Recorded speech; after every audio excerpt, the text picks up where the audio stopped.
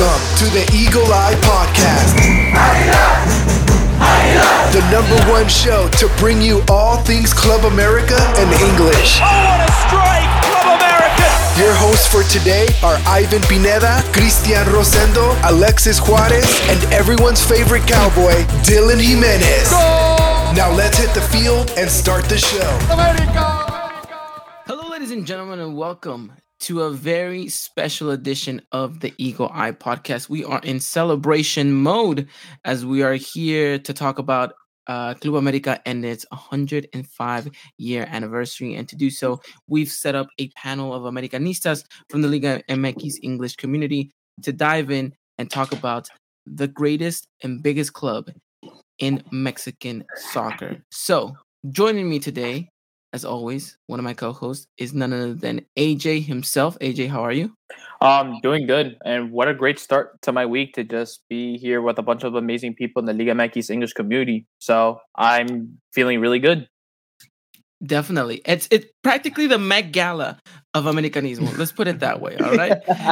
And let me just read off our panel here.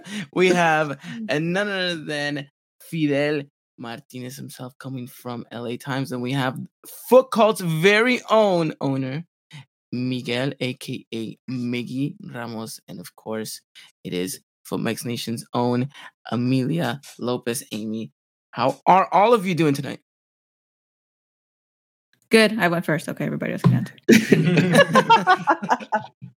I'm doing pretty good. Just busy with work, and I hope you guys aren't offended, but I have the Dodgers game on silent. I told you. I said it. I said that's why he was running late. No, honestly, that wasn't why I was running late. I was running late because, like I said earlier, I'm Mexican, so you have to.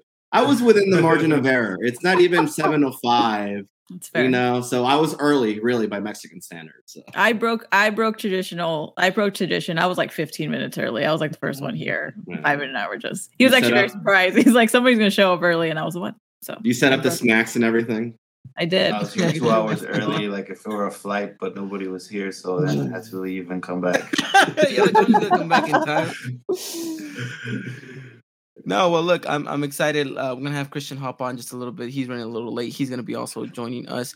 But look, we're here to celebrate 105 years of glory, passion, and history that America has accumulated. And just to start off, I just want to go around the room, and I want to ask every single one of you what it is about this team that made you an Americanista. So I'll start off with AJ, seeing as how you're the newest addition to all of this. It just started in 2012, really, when my dad just one day just gave me a bunch of America stuff. I feel like it's a tradition where if you grow up in a family, it always feels like you're getting the Americanista side from your parents, really, whether it be the father or the mother. So one day just kept buying me a bunch of America stuff, whether it be like training top shirts.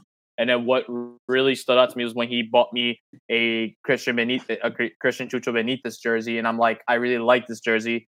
The only time I got to see him play, unfortunately, was in that final against Crusoe in 2013. And just seeing that, the penalty that he scored for America, it really just got Miguel going crazy. And at that point, I was just like, yeah, I like this guy. Ain't no Messi or Ronaldo that got me into soccer. It was just one player himself that got me into being an America fan. But then just from there on out, the rest is history, really. I just get digging deep into America's history. My dad would just ask me questions a lot to like, if you knew any of this player, I was like, I know that. He's like, how do you know all this stuff? And like, and I've been more of an America fan than you, and you know more than me. I would tell him, you could thank FIFA 13 for that, because that's how it got me more into soccer in itself. But yeah, no, just from there on out, just watching every single America game that I possibly can, just look into the history of like players that they come from, the history of the club itself. And I'm just really happy to just be an America fan and just getting to watch the games with my mother and father every single time they play. Definitely. Okay, that's a really good answer right there. Fidel, what really made you an Americanista?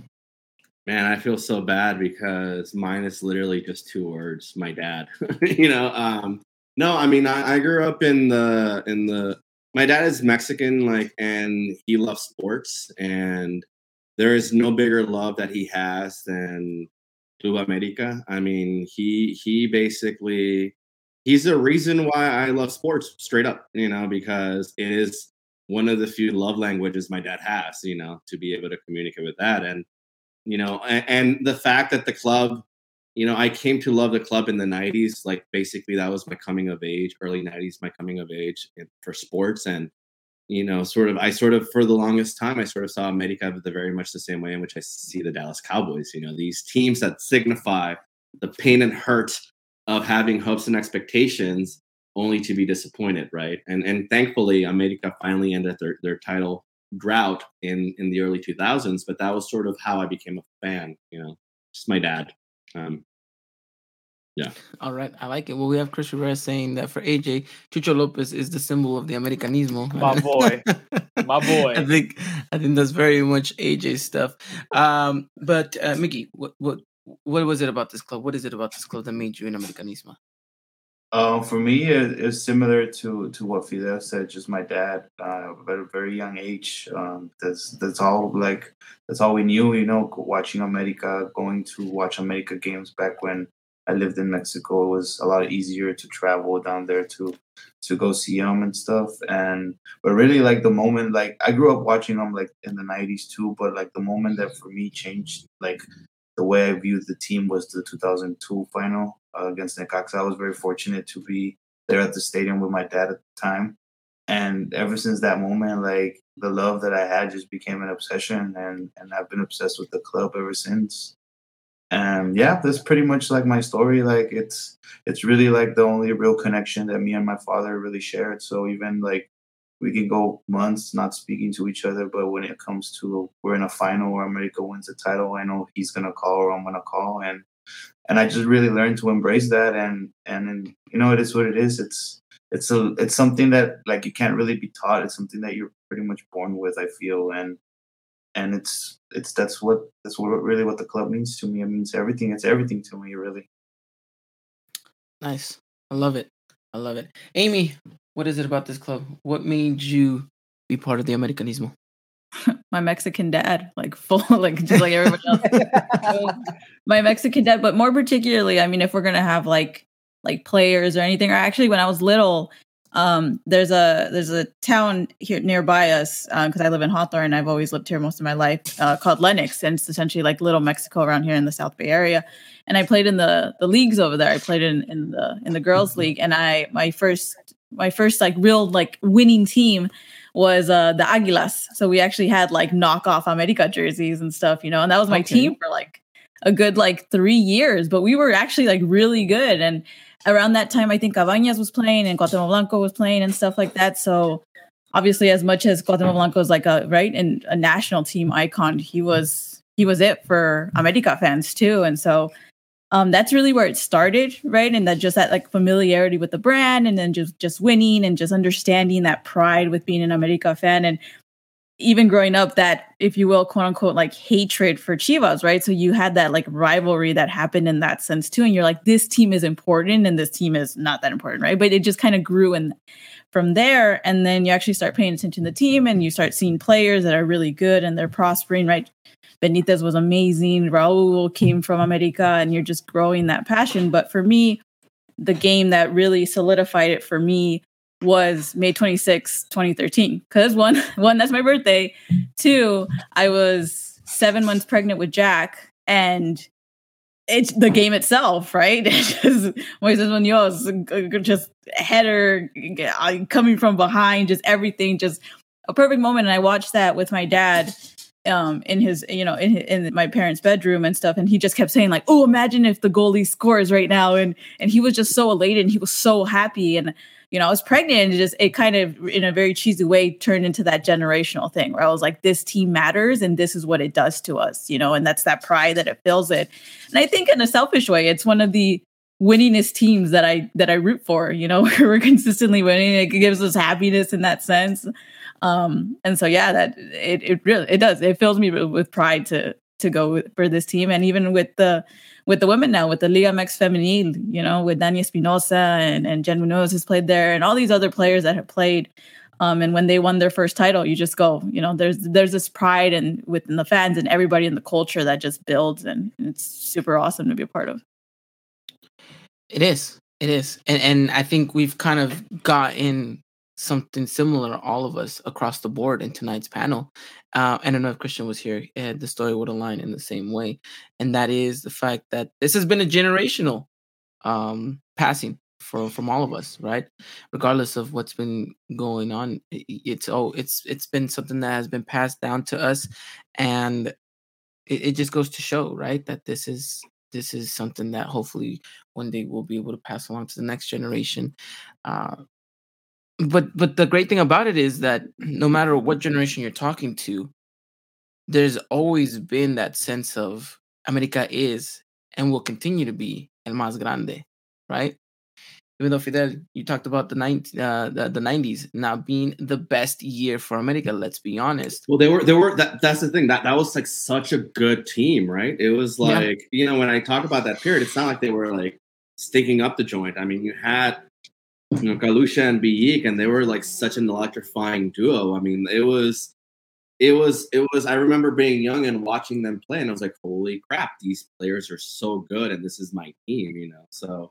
But yeah, I mean, they didn't win for a long time, and it was, despite them not winning, it's not like it mattered to me at that point, Oh, I agree. It wasn't like we were, relegated or anything like that. It really truly was the fact that it's just, a lot of other things that came into consideration. But, 90s, not the biggest year, biggest decade for America, but still, still known as one of the biggest teams in Mexico, or the biggest team, could make the argument right there.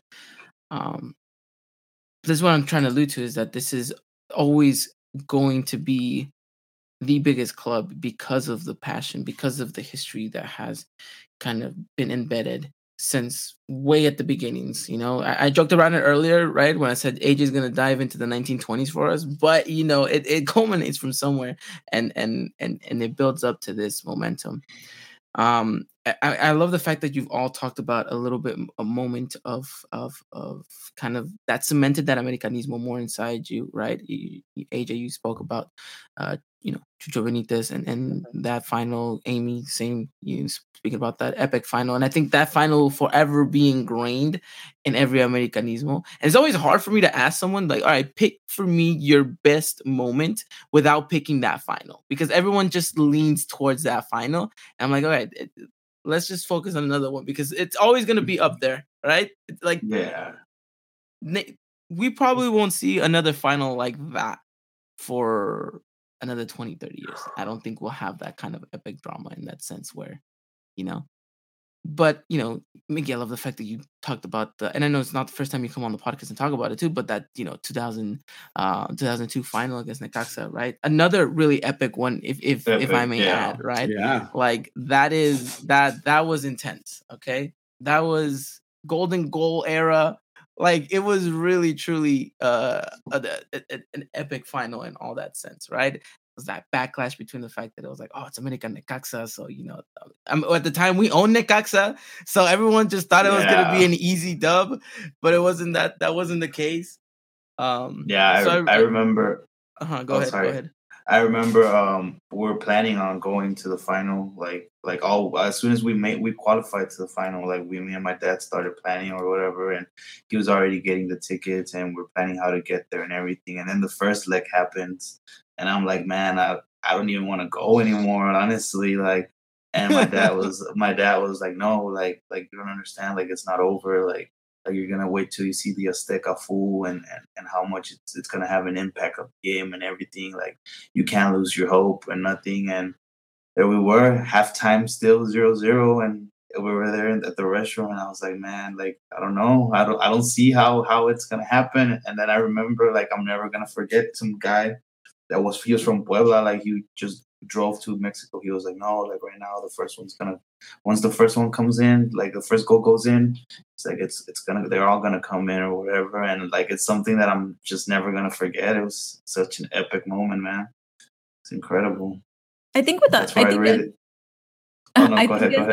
No, just because I think it's those things. I feel like America, for us, maybe like as Mexico fans too, it's just one of those teams that doesn't consistently disappoint. Like and we have reasonable high expectations for the team because Ivan's complaining every 5 minutes about the team and they're sitting in first place. It's the kind of thing that enjoying America does, but it's because I feel like time and time again, you get these moments like, watch, this is going to happen, right? You have somebody, or even internally, you're like, watch, this is gonna, and it actually happens, and then they end up winning.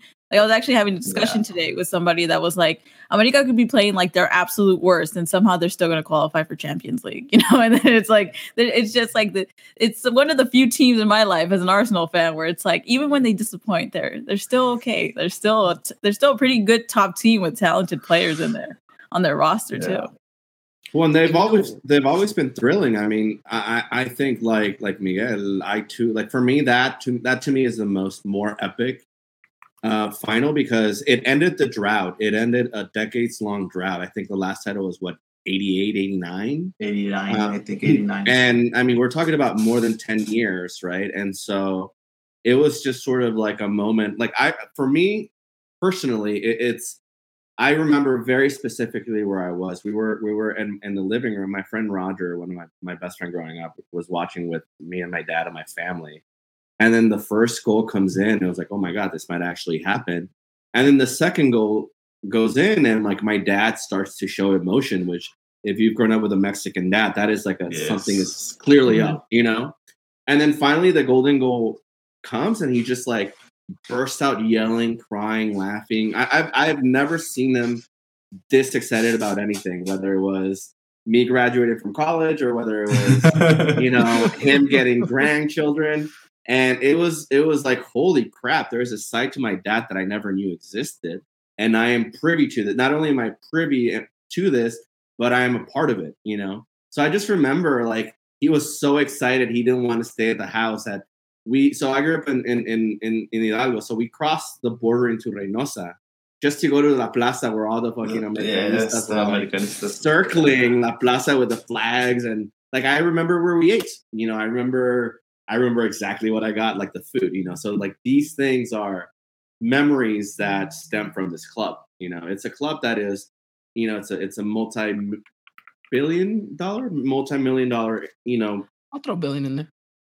Franchise, but yes, it is like a capitalistic machine, but it also has meaning to a lot of people, and especially for people who live in the United States. I mean, it is a connection to and time. I mean, like you see that everywhere. I mean, the fact that Americanistas are literally across the country. They weren't born there. They moved there for a reason. So I don't know. To me, it really is like, not to sound hyperbolic or anything, but it really is like kind of one of the more important things about my Mexicanness, this stupid club, and I call it stupid because it's a one-way street. It feels like it is very much one way, right? The saying goes, either you hate us or you love us, and mostly it's usually the former. Yeah.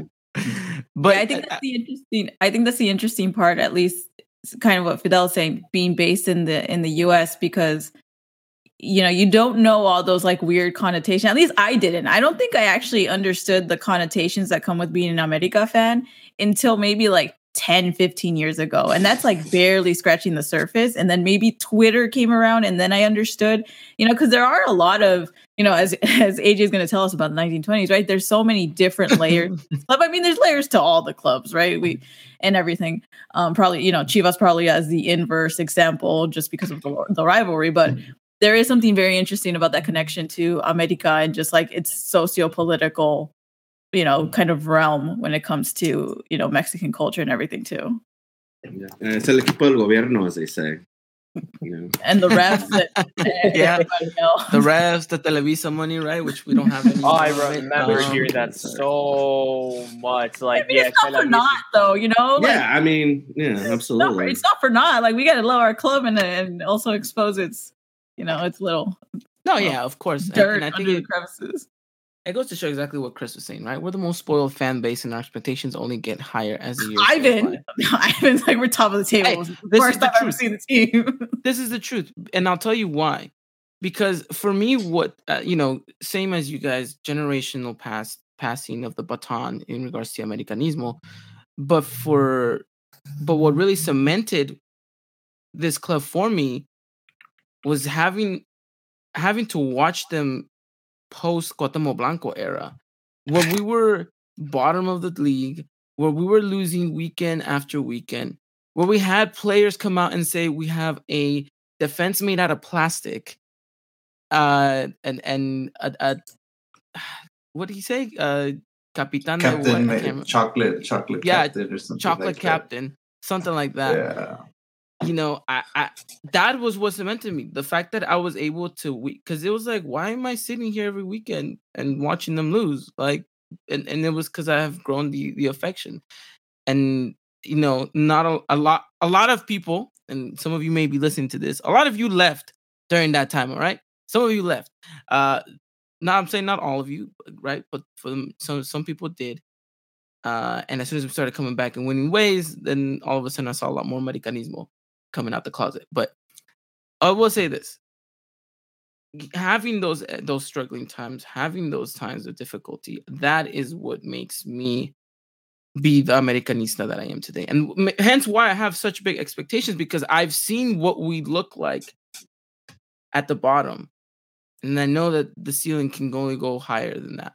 So that's why I'm always a little bit like, I know we can do better, because I've seen the worst of it, and now that we're doing much better than I ever imagined we were going to do when I was a kid watching those games week in and week out with my dad, that it's kind of like, okay, let's take it up a notch. Let's take it up even more. So let's go one more time. And for me, that's what cemented it all, because, I think the Americanista is a lot more different than any other sports fan out there, right? Because the way I see it, I feel like a lot of us back up our players in the sense that we feel like we can take on the world, rightfully so, right? I say, put America in the real Champions League. I feel like we can do something, right? And some people will be like, you're crazy. That's unrealistic expectations. I mean, we're not sheriffs, so calm down. Some would argue we are. But because it goes to this, look, Chris said, to me, America is the biggest club in the world. No Ronaldo, no Benz, Bale, Neymar, Suarez, none of them, Messi, have anything against my Cuauhtémoc Blanco, my Piojo Lopez, and Kleber. And I feel like that's the same mentality I have. Like, I will say, if you tell me to name my best starting 11 of any player I've ever seen in the world, Cuauhtémoc Blanco makes it for sure. And like, I feel like he can go up toe-to-toe with anyone, right? I mean, Cuauhtémoc Blanco go toe-to-toe with anyone. But I think it speaks to the level of deepness to this fandom that it took us about 20 minutes to mention the greatest Americanista and greatest three player that ever lived. Like it's 20 minutes. It really does speak to the richness of this club, right? And I mean, I think for me, Cuauhtémoc, like I think he is like the embodiment of the Americanista, right? It's like the brash, like in your face loudness of it too, right? And like his narrative too, like the fact that he came from Tepito to play at the biggest club is like, I mean, it's so easy to buy into that, right? So yeah, and I do think that Cuauhtémoc really, had he left earlier, he could have really done great things, and I mean, he was sort of a man before his time, so to speak. I believe so. For sure. Even his farewell game, it's like I wrote about it. I wrote about it when I was like in college, I believe, and it's a poorly written thing, but I still go back to it sometimes because it's like, that is what Cuauhtémoc Blanco was. Like, he was like almost magic in a sense. And this is a game that he plays for like, I don't know how many minutes he ended up playing. I think he played the whole first half. No, 30 almost minutes. Like 20 30 minutes. 20 something. 30 minutes and almost scores a golazo. Like, I was so mad when that ball didn't go in because I'm like, that is Cuauhtémoc. Like, that is if you ever need to see anything from his beginning and from his ending, like, that is it. That is just who he is as a player and his personality, just like you said, like his essence. Like, it was a little problematic, there's some misogyny in there. It's still there's some misogyny in there in the past if you look at it in retrospect. but it was, it was like there was this essence, there was this pride that he filled you with because of who he was. And that wasn't just America, like Fidel was saying, or so many of us say, even with Mexico, and even when he went and he headed over to Chicago, it was still about Mexico, it was still about his love for his country and everything. And to know that that's the player that is part of your club, it just makes you like that much more proud of everything. Well, and the fact, it's funny you mentioned the Chicago Fire because, so as some of you might know, I'm an LAFC fan, and that's solely because of Carlos Vela, But before then, like the one time that I dabbled in the MLS briefly was the Chicago Fire because of Cuauhtemoc, I mean, like, sure. Yeah, and I have family lived in Chicago, so like, sure, why not, But I mean, and just speaking to, like, I think he is the emblematic figure because every Americanista has sort of tried to become or occupy that role, I mean, and you see it especially with the kids that are leaving or that have left, right? Raul, Jimenez, and Linus. I mean, they're basically kind of like, versions of Cuauhtemoc that are not going to be Cuauhtemoc, I mean, hopefully I'm wrong. Hopefully we'll, like, Linus might be the second coming of Cuauhtemoc, but you know what I'm saying? It's sort of something that. Not only that, but he also displayed Mexican soccer greatness at the World Cup. I mean, he gave us a Cuauhtemoc at the 98 World Cup, and that amazing goal that he just, scored with his left foot as like just diving. I don't know, like I still don't understand the physics of how that happened. Like, how did he end up in that position, lying down in the middle of the air with his leg extended? Like it's just gravity defying. So. Yeah. He gave us the 6 foot, the 6 feet walking back goal against France. Like everything about him was like both a character, but it's completely authentic. It was amazing to see. The goal in Confederaciones against Brazil, right? So that one exactly. And amazing, I think exactly what Chris said, right?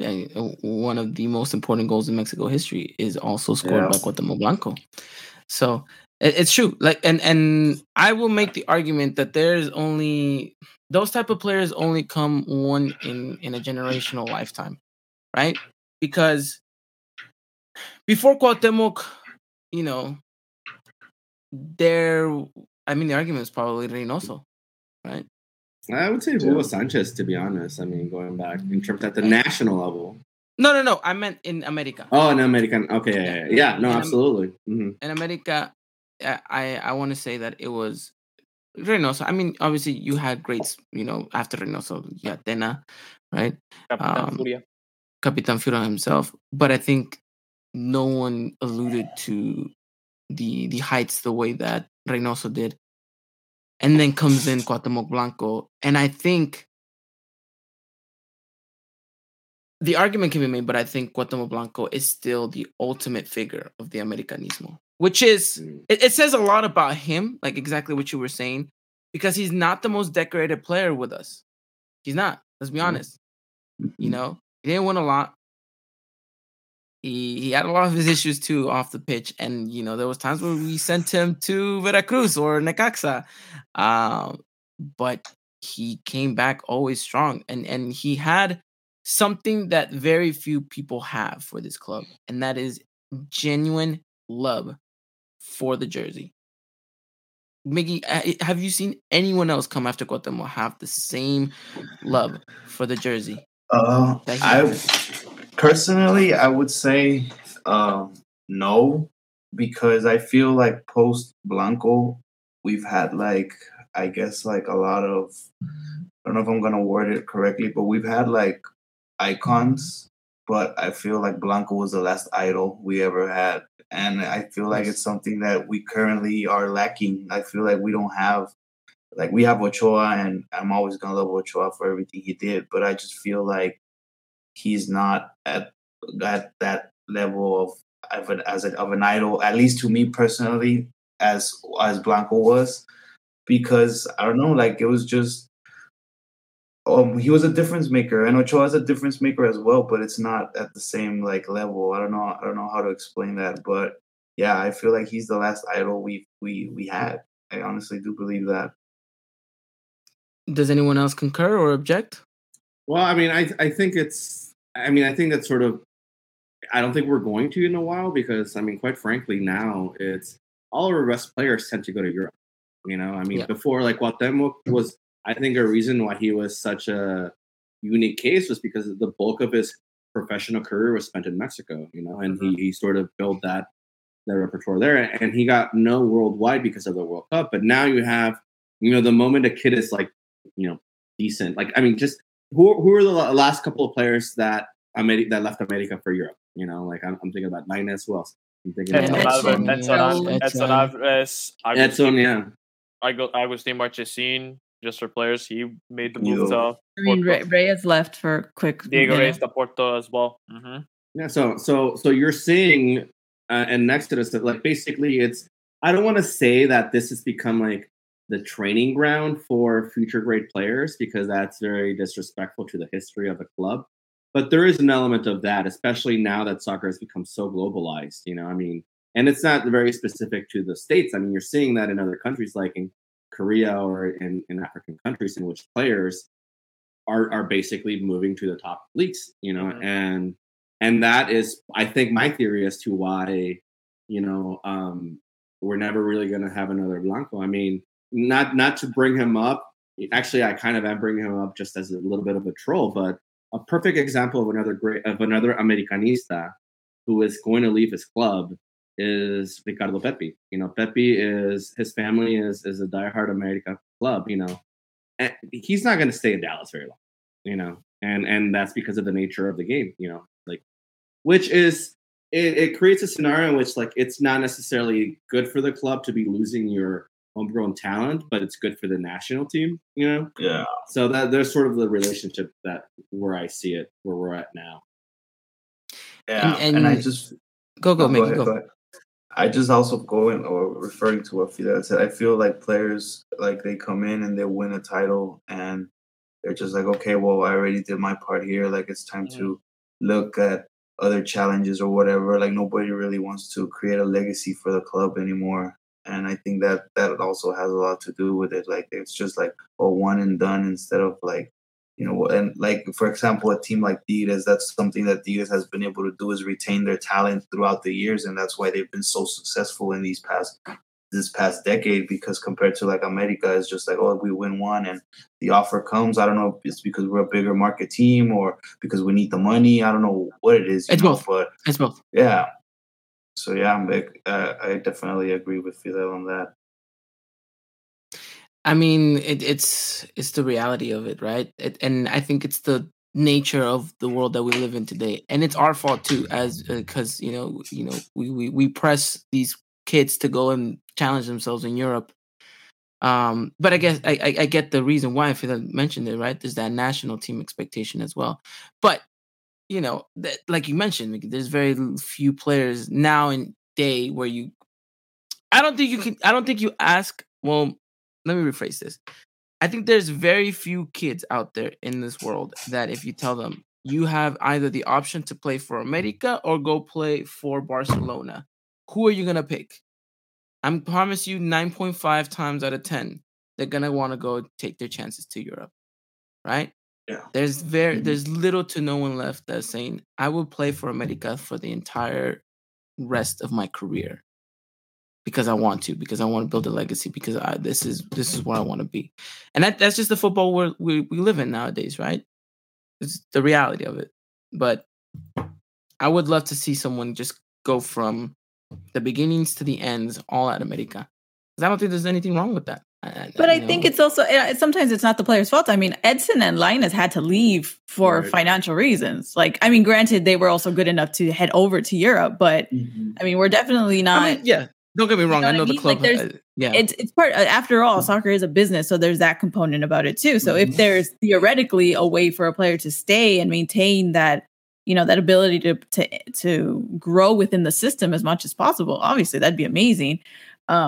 But I think it's like Fidel says, I think it was also a product of the times. I think that, someone like Cuauhtemoc, maybe in hindsight, if we had another Cuauhtemoc emerging now, we would also be making the case that, hey, we want to show that America exports a ton of players, and there's our bragging rights to be able to export tons of talented, prospective national team stars to Europe. So it's a double-edged sword, right? You're going to want to come off and be a championship team, but you also want to have that platform on, when it comes to the national team. And I think it's kind of forming in that sense right now too.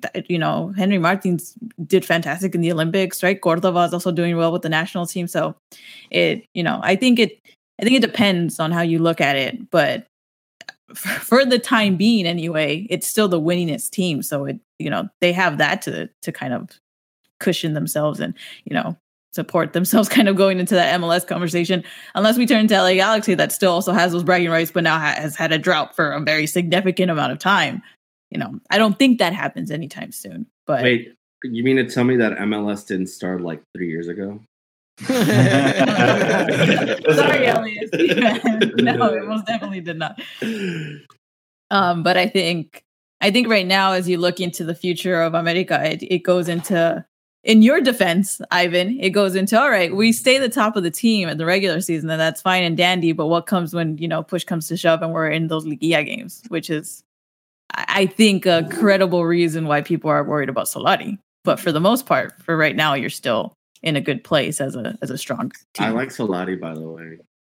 I don't mind him either. No, well, here's what I'm going to say. Look, I think it's great that we're finally getting a coach who spent time in Europe, but not at the waning, but it's not coming at the waning years of his career. I mean, I remember, what's his face? Ben Hacker, that guy was basically, he came he had coached some national team, and I was like, I guess I'll take this job in Mexico because, and Real Madrid. Yeah. No, last thing he came before going to America was Saudi Arabia. And from there, he's like, sure, I'll give it a try in Mexico. Yeah, and now we have a kid. I'm sorry, a kid. I mean, he is probably younger than me. He was a kid. How old is somebody? I don't even want to know. AJ will get that number for you. Yeah, I'll get it. It's okay, he's old. Yeah, 45. He's an old. I was gonna say he's like 40s. 45. Yeah. 45. Yeah. But so it's good to finally be able to not be someone's retirement plan, rather be someone's launching pad on the coaching front, And I mean, I remember the first and only time I was in this podcast, I told you guys that I kind of like Solari, and he's not gonna win pretty games, but he's gonna win games, And I so far so good. I mean, I do think that we are a spoiled bunch. Yeah, so we are like Chris said earlier in the chat. We are the most spoiled fan base there is out there, and that's fine. I like it like that. Let's keep it that way. But talking about managers, we've had a lot of great managers come, and some players that become coach managers as well. For example, let's not forget that Carlos Reynoso himself handed Chivas the L of the lifetime in a final against them. So as coaching America, and talking about managers, AJ. Can you give us just a quick trivia here? Who is the first ever English manager to coach for Las Águilas del América? And no, do not say Craig Harrington.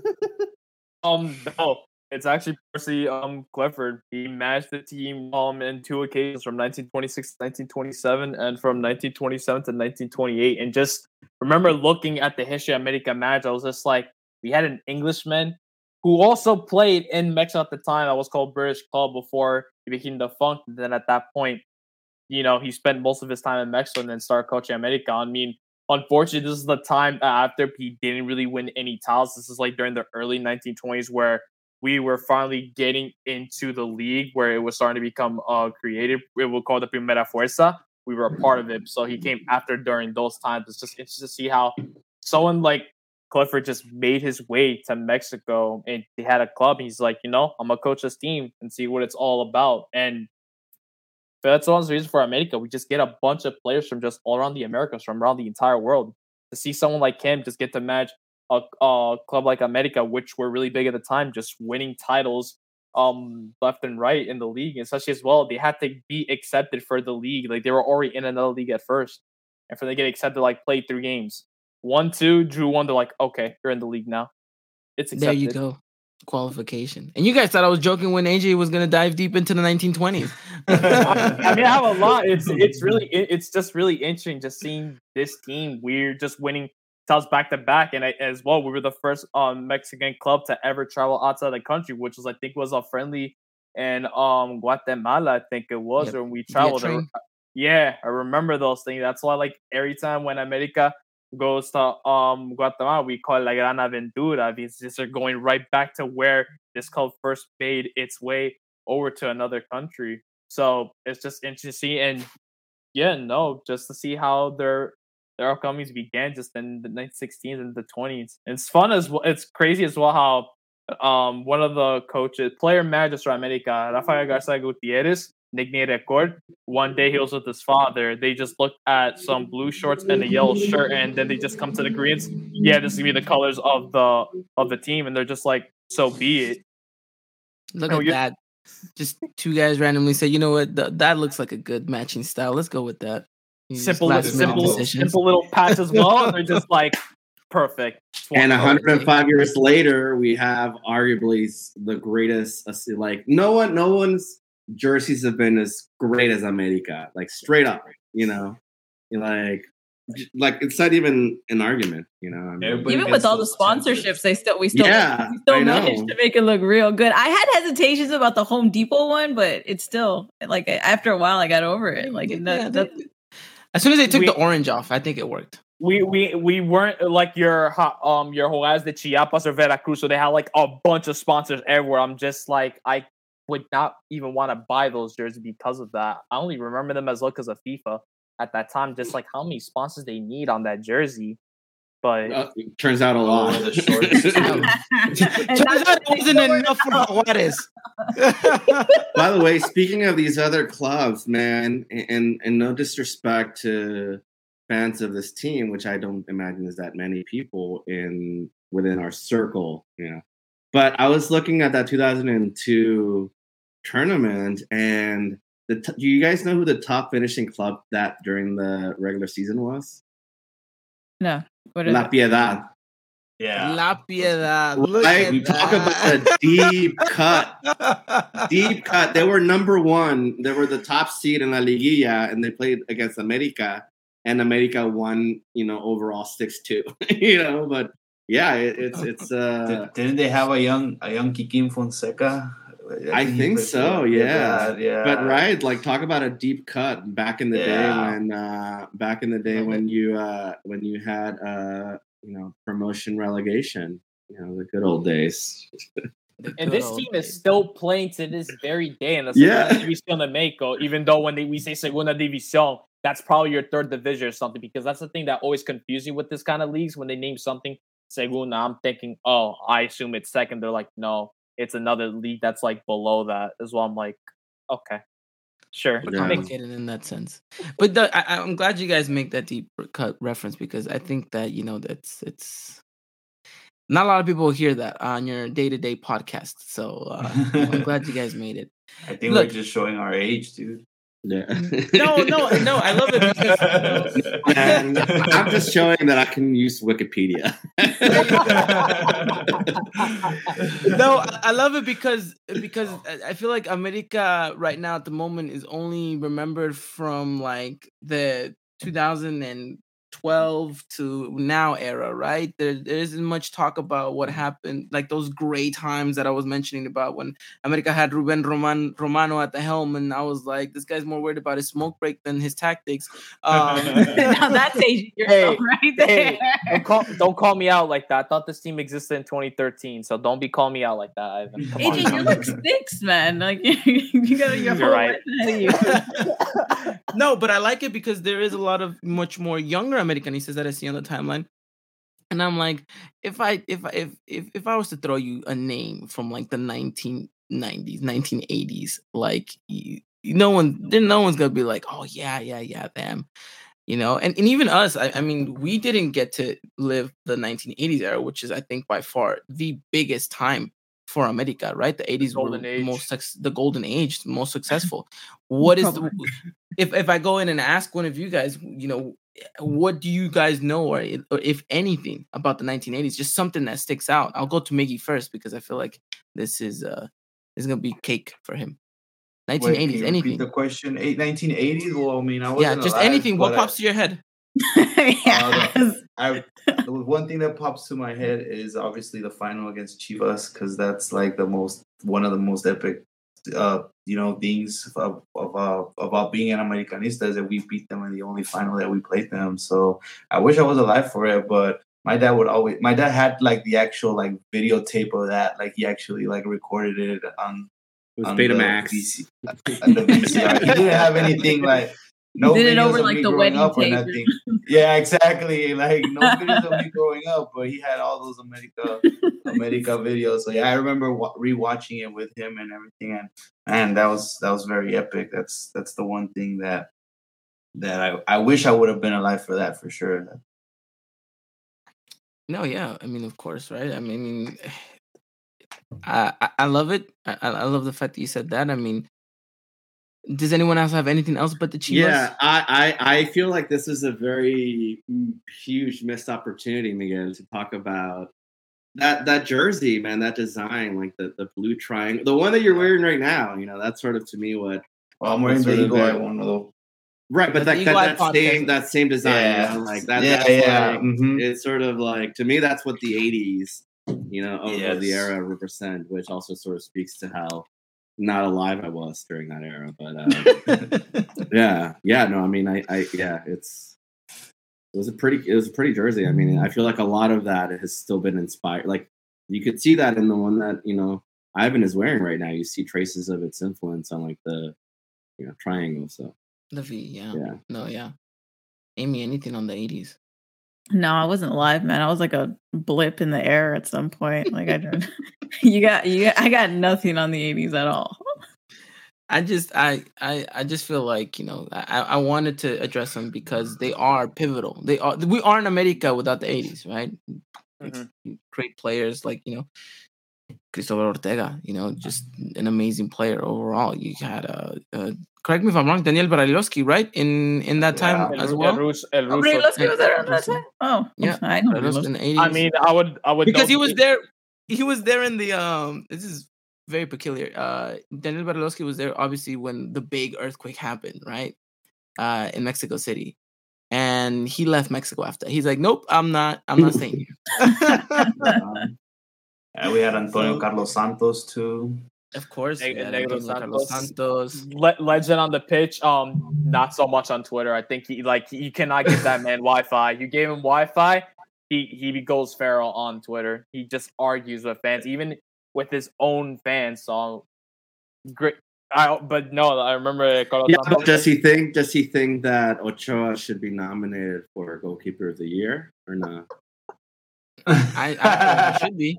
I already know what Ivan's answer is going to be. I don't know what it's going to be. No, sorry, that was sort of an inside joke with us. That was a Twitter beef that I accidentally stumbled into. Yeah, that was a jab at a certain Colombian. Twitter beef that I may have started. You did, Miggy. You started it. Oh, you did. I saw that tweet because I don't follow him. I saw that tweet because of you. Same. So I thought so I am jumping on. This dude straight up was like, "Yo, I'm gonna be in LA in 3 weeks," and I was like, "Okay, cool. Meet me in Temecula, bro. Like, you're gonna fight me? Like, okay." Like, I'm not gonna lose my job for this clown. No, of course. So. It's just I'll smack him though. But, yeah. Anyway, sorry for diverting the conversation, but and again, going back to this whole idea that this club is still rich in history. I just keep thinking of players that we haven't even talked about. I mean, Sage, for example. Yeah. Like Luis Garcia. Like players that were staples in the Mexican national team that were part of America during the 90s. And I think that.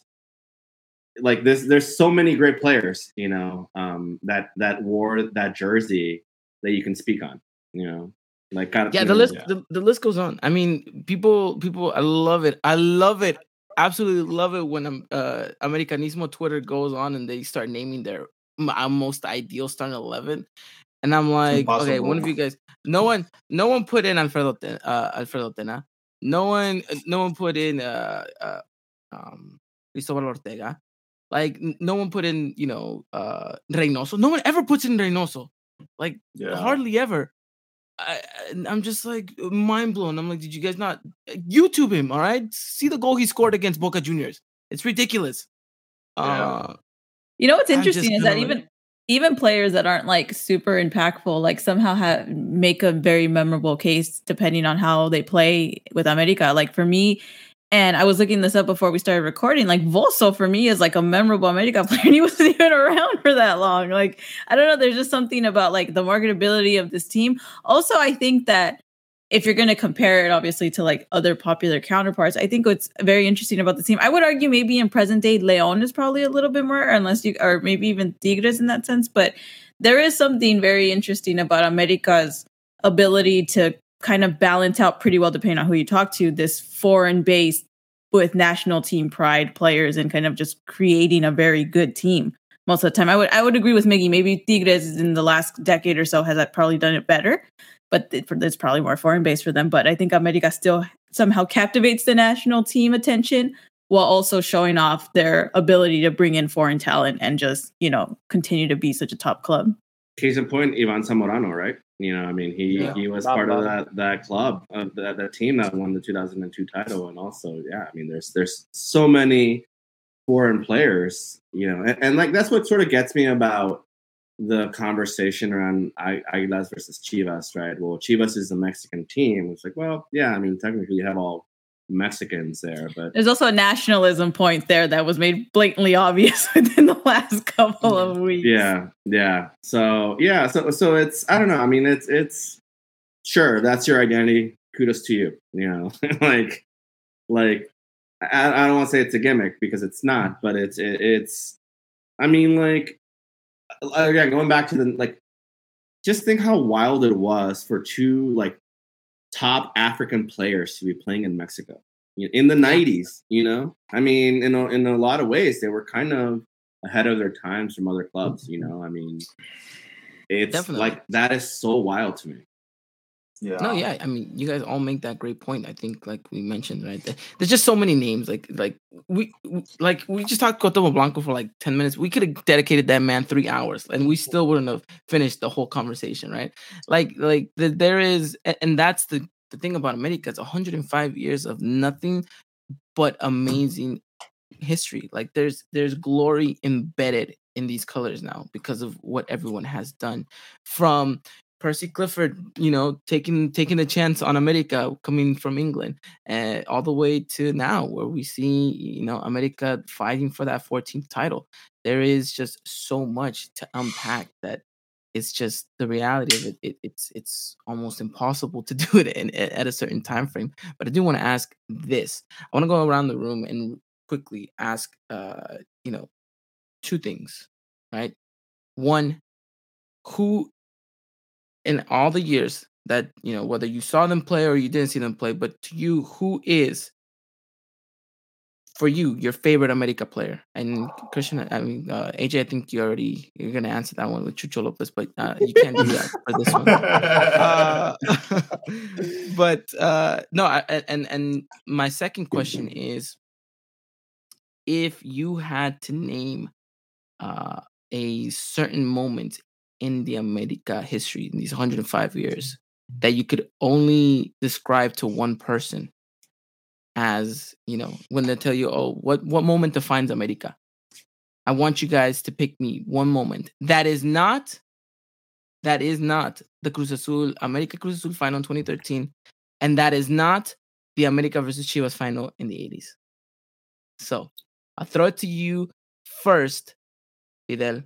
Give me your favorite player of all time in an America jersey and that defining moment. It's not even close. It's not only my favorite player in an America jersey, it's Cuauhtémoc Blanco. I mean, I feel like he was just so exciting, and he was very much the Mexican player, and I mean, to this day, he's incomparable in terms of character, personality, and all these, and it did to me it did signify the American philosophy, right, of talk your shit, talk a big game, and hopefully you back it up with the goals, and if not, at least you looked really cool doing it, yeah.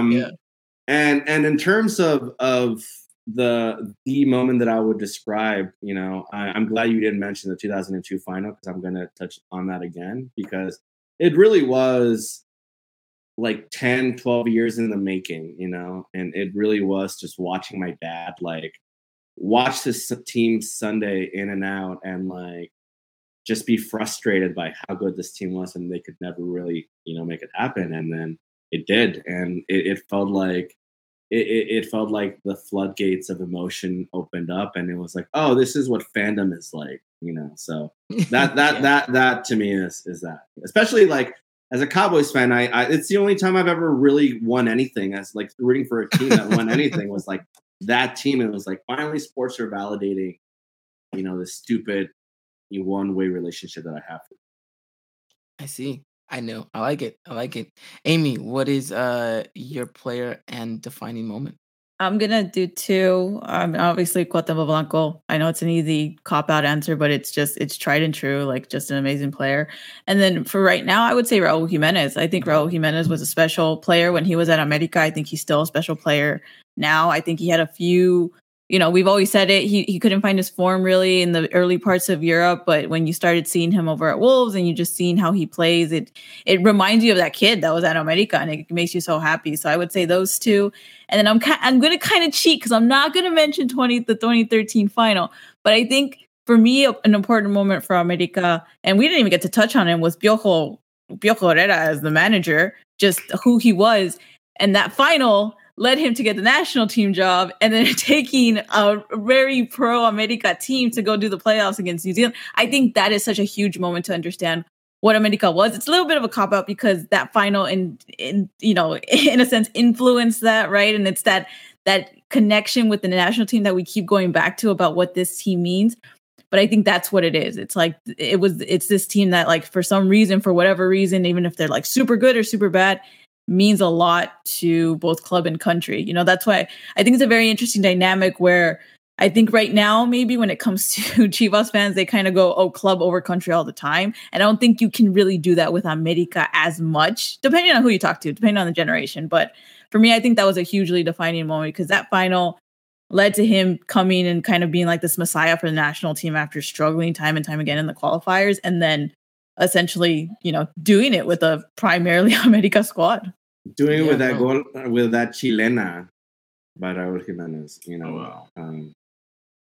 But that also, I know that we're not supposed to be talking about that final, but the one thing that we didn't mention, I mean, that final gave us one of the greatest Mexican gifts in history of all time. Okay. Seriously. But you have to understand, it's not even the original gift. It is the Super Saiyan. Right.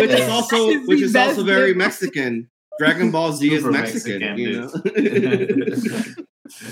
I like Piccolo is a full-blown Mexican uncle, just thrown there.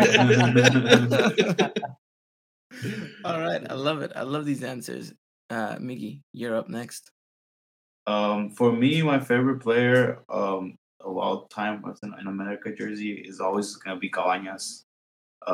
It's just the time that, you know, he was unfortunate to not be surrounded by a very good team, you know, but like, could you imagine how good we would be if we had a guy like Cabañas up front right now? Like, he was just a difference maker, man. He was incredible, man. It was unfortunate what happened to him, but yeah, forever that he's going to be my favorite America player. And a moment that defines Americanismo that I would show someone, I think it is an underrated moment too, is the semifinal in the Conca Champions against Herediano, the second leg after we lost the first one 3-0. Yes. Because even though the team that we played against maybe wasn't the best, or maybe it wasn't a great team, there's very few teams in the world, I would say, that can come back from a 3-0 the way America did. So I think that's one of the most like underrated moments in America's history. I love it. AJ, also, you look hurt over there. Gonna quickly interrupt AJ for one quick second, because I was actually thinking of this. So this is kind of cheating because I'm looking at the comments, but I wouldn't say he was my favorite player, but I think Germán Villa is also a pretty iconic player for America too. I mean, he's in there. He's in there for sure. I couldn't put him as my favorite because he popped up when you're like, who are like your favorite players? But I wouldn't say he's like my favorite player, but he's definitely he's definitely up there. He's also, definitely how can we forget about Pavel Pardo, who won the Bundesliga with Stuttgart? Pavel Pardo for me is number 2 after Cabañas for sure. Know, I was actually gonna go with Pavel, but Chava just. There's just you gotta go with Chava. Yeah. All right, AJ. I'm sorry. Nah, you're good. AJ, hold up. I want to go with you next, but we're not yet. Just hear me out first, because before I throw it to you, I want to throw it to someone else first. Now, I feel like we've had quite the star-studded panel today, right? We've had Fidel, Miggy, Amy, AJ. I'll throw you in there as well. The reality is, it feels like it definitely has been a Met Gala of sorts, right? The only thing is, you feel like what really would top it all off is a cowboy, right? Just to kind of round up everything here. And to do so, we got our very own cowboy himself, Dylan Jimenez, who is here to share us just a little bit of what the Americanismo means to him, some of his favorite moments, favorite players. So take it away, Dylan.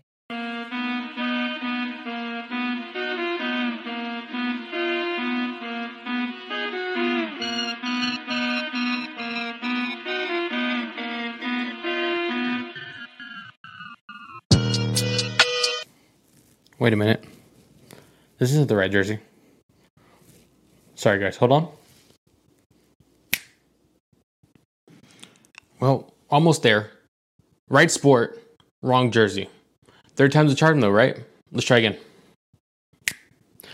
And there we go, finally, in my Club America jersey. Just wanted to say thank you so much for coming on, talking all things Club America, and celebrating the 105th anniversary. I'm going to start by showing one of my favorite goals. I've always talked about the 2013 and the club winning that title against Cruz Azul, but I'm going to change it up a little bit. But this goal right here, when Cecilio Dominguez chipped Zaldivar in that Clásico Capitalino game, it's just engraved in my mind. And, just to see Cecilio, stare down Zaldivar and, just chip him, it's just perfect for me. But here we go. Cecilio!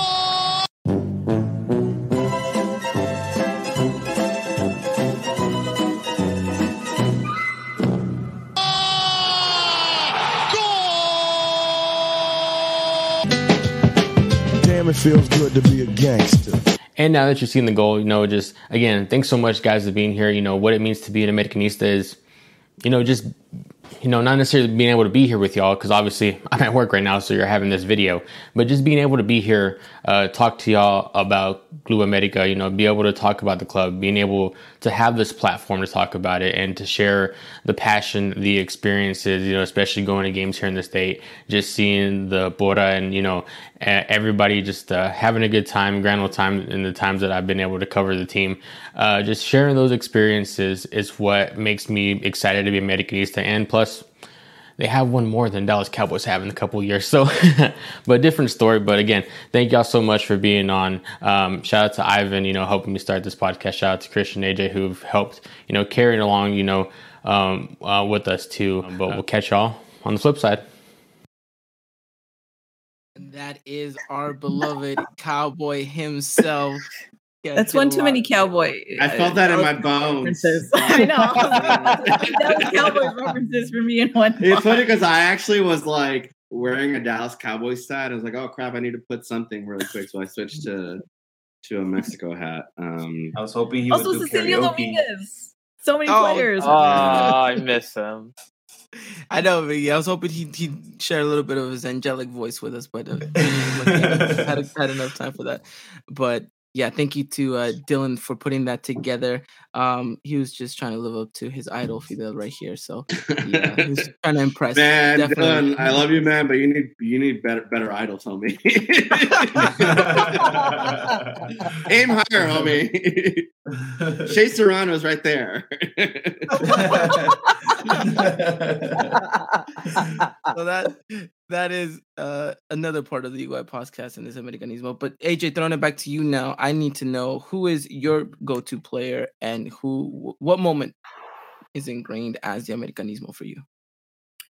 This is really tough because I'm an Americanista fan. Like, I started watching this team from 2013 to now. Like, look, throughout the times, like, we've had players come and go. But I feel like, honestly, maybe it's just my favorite player. I feel like no one else's. It's going to have to be Pipa Benedetto. Every time I remember his first season at America, He was just scoring goals left and right. He was that go-to man that we looked at whenever we needed the goals in this time. And then the one thing I always remember him when, it's my favorite moment. It's a remontada in the Estadio Azteca against Herediano back in 2015. We were down 3-0. I remember watching that first leg, and I was like thinking it's done. And my dad's like, it's not over yet. We have the second leg. And then watching that with a bunch of his Americanista friends at a friend's home.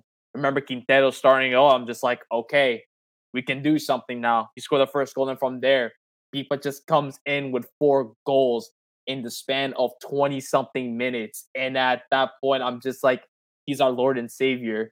This man just made the comeback. And then at that point, remember just Herediano players look on their face. They're like, we just blew a 3-0 lead in just 25-something minutes. It just happened. And then from there, the rest is history. Just Pepillo Veneto, I feel like Amy touched upon this topic also, how you can get foreign players to be playing in America. And then from there, you have to get them attention and you export them. Because right with Pipa, right after, he got his move to Boca Juniors. And from there, he finally got to go to Marseille and get to finally play where he always wanted to be, which is to make his way in Europe. But just, I remember that CONCACAF match and we lifted that trophy as well because of Pipa Veneto. 7 goals in 3 games in CONCACAF as well. That's incredible, and that's like a guy I feel like I'll never see anyone in CONCACAF or in an America just that could do something like him. Also, just the heads as well. Herediano really let Güero Diaz score out of all people on them. Güero Diaz, I remember that. But no, Pipa Neto, he's always going to be my favorite player, honestly, in an America jersey. He's right there with I would have put Chucha, but I haven't experienced him enough to really say he's my favorite player. But his player jersey I have, definitely, I will always love him for that. Definitely agreed. Definitely agreed in that sense that he was pivotal for that run in that Champions League. Well, I love it. I loved all you guys' answers. I think they were very much What's your answer, Ivan? That's right. Wait, before he goes, I'm gonna go with Americanista goalkeeper, so probably Osvaldo Sanchez. Oh God. People forget he was in America for a hot second. Yeah, he was. He was terrible. He was terrible. Yeah. Wait, no. I got it. It's Armando Navarrete, right, Ivan? That's your go. That's your legend. The legend himself. No, of course. Everyone already knows my answer, and it's always forever going to be Ochoa. I mean, I can talk about Ochoa for about 4 to 6 hours nonstop.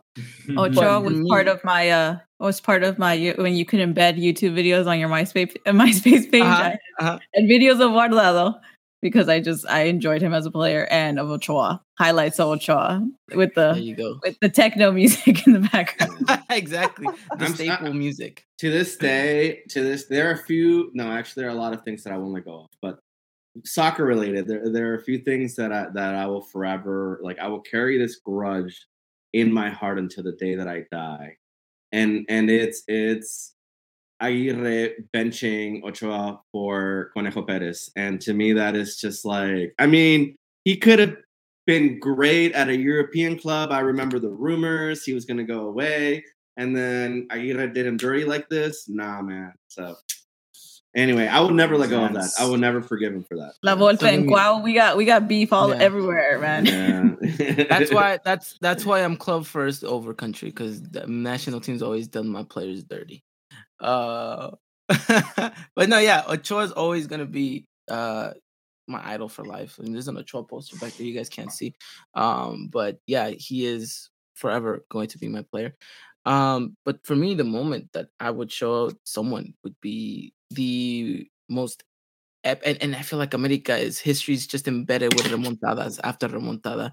But the biggest comeback that I ever witnessed as a kid growing up, the Maracanazo in the Libertadores. That's right. Yeah. I mean, you're talking about Salvador Reyes, Chava, you know, what a game he had. I mean, spectacular. And Ochoa too. He balled out. Like it was in that era where Ochoa and Cabañas were bailing us out. Like we had Rodrigo Íñigo in defense, okay? Like that just goes to show you everything. Like that is for me going to be the game. Like, could you imagine what we would have been able to do if Ochoa and Cabañas were playing with like more compatible players. Like, for example, right now, like it really would have been epic. So for me, it's that. Yeah, I feel like the year that Cabañas had this accident, I think we were gonna win the ship that year. I feel like we would have, but unfortunate. Man. I remember. So I was working at the time for this little blog called Wannabe, and it was basically like a Gawker-ish affiliated site. It was for Latinos, and I remember when that happened. You know, we were amongst the first people to publish that image in the US, which, you know, in hindsight is like, oh, that's actually really messed up, you know, but it was like a story that was so big that I remember like Deadspin picked it up, you know, so it was just sort of yeah, that was so wild to me, you know. Yeah, it's yet another of like what could have been, right? It was sort of yeah, which you do get a lot of with America, you know. I mean, obviously it's like we are talking about 105 years and 14 titles. There are a lot of years where there are no titles, you know, and still, I mean, this team is, look, it's the reason why we're all here from, you know, literally 3 states, you know, New York, Texas, and California. It's this stupid club, you know. And all of the states in between. I call it a stupid club because it's like, you know. But is it no disrespect? It's with heart. Yeah. You say that about things you really love. Yeah, it's my stupid club, you know. So, I mean, it's the reality of it, right? America is just always going to be America, and it's just the reality of it. So I'm glad you guys all were able to come and share your moments. I don't want to keep you guys any longer. Whilst we could speak on this club for days and hours and weeks, I know we all have other things to do. But I just want to say thank you from the bottom of all of our hearts here at the Eagle Eye Podcast for joining us, guys. And continue to do what you guys are doing, because you guys are killing it and you guys are representing America in the highest of fashion, not just in the Liga MX English community, but in your everyday life as well. So thank you to all of you guys for putting in the hard work, for doing what you guys are doing.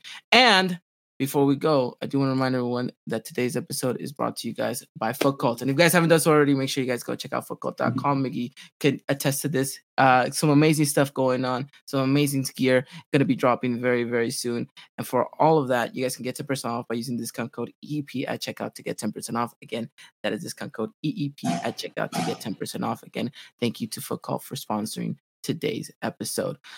Alrighty then. Any last final words or thoughts before we wrap it up here?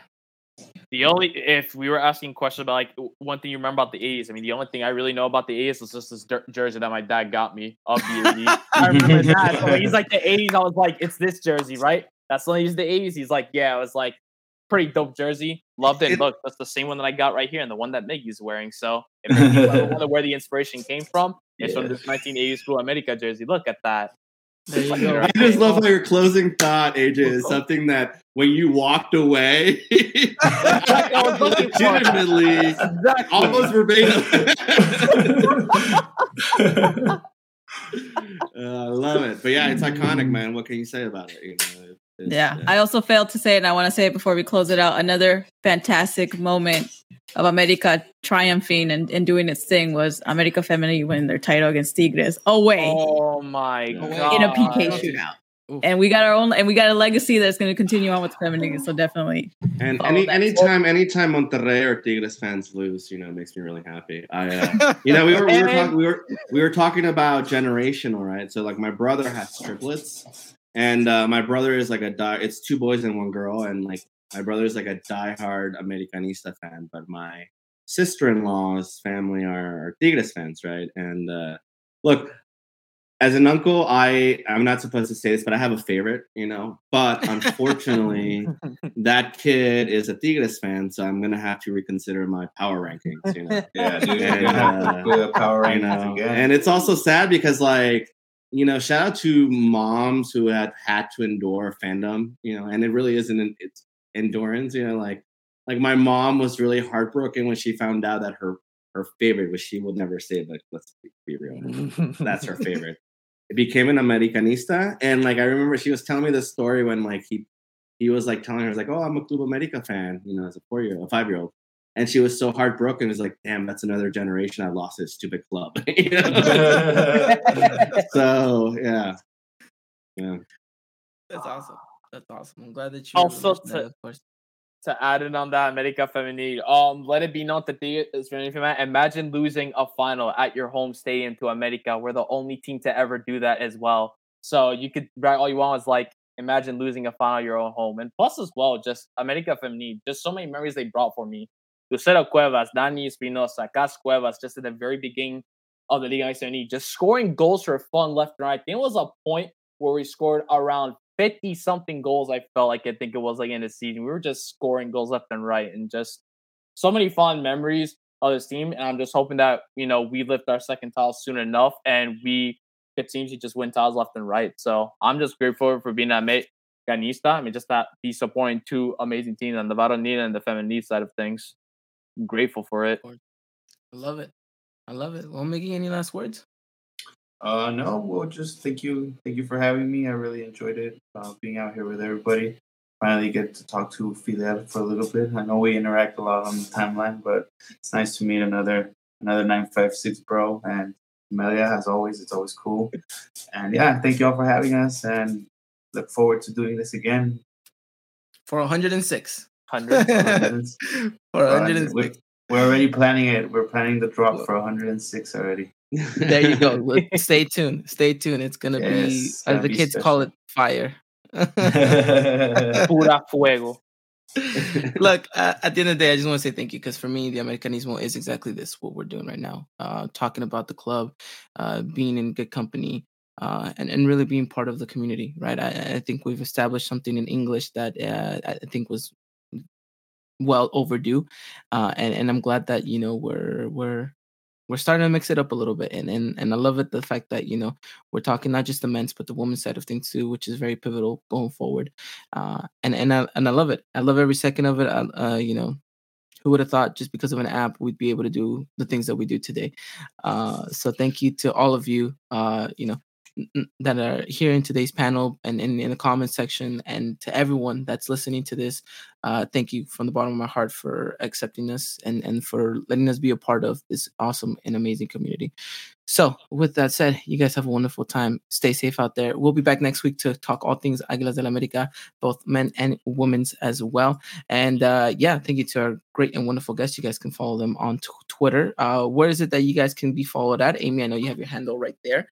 But Miggy and Fidel, please let us know.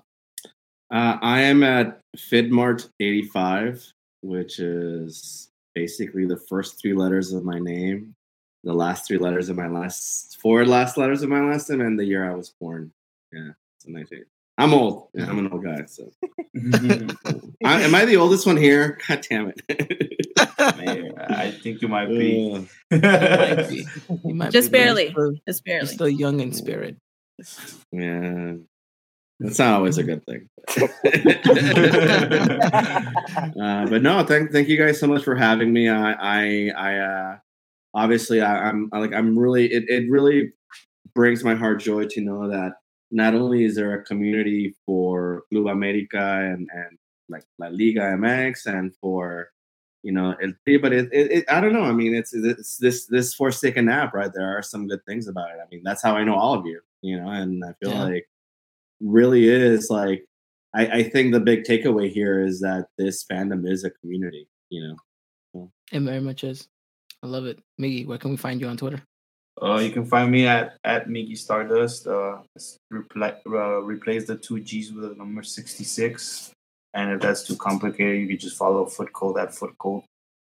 There it is. Make sure you guys all Futcvlt for some amazing stuff. All right. With that said, all of you guys, please be safe out there. Wear your mask. Be responsible. We'll be back next week to talk again, like I mentioned, all things Águilas del América. Until then, take care. And as always, arriba la América. Y ya.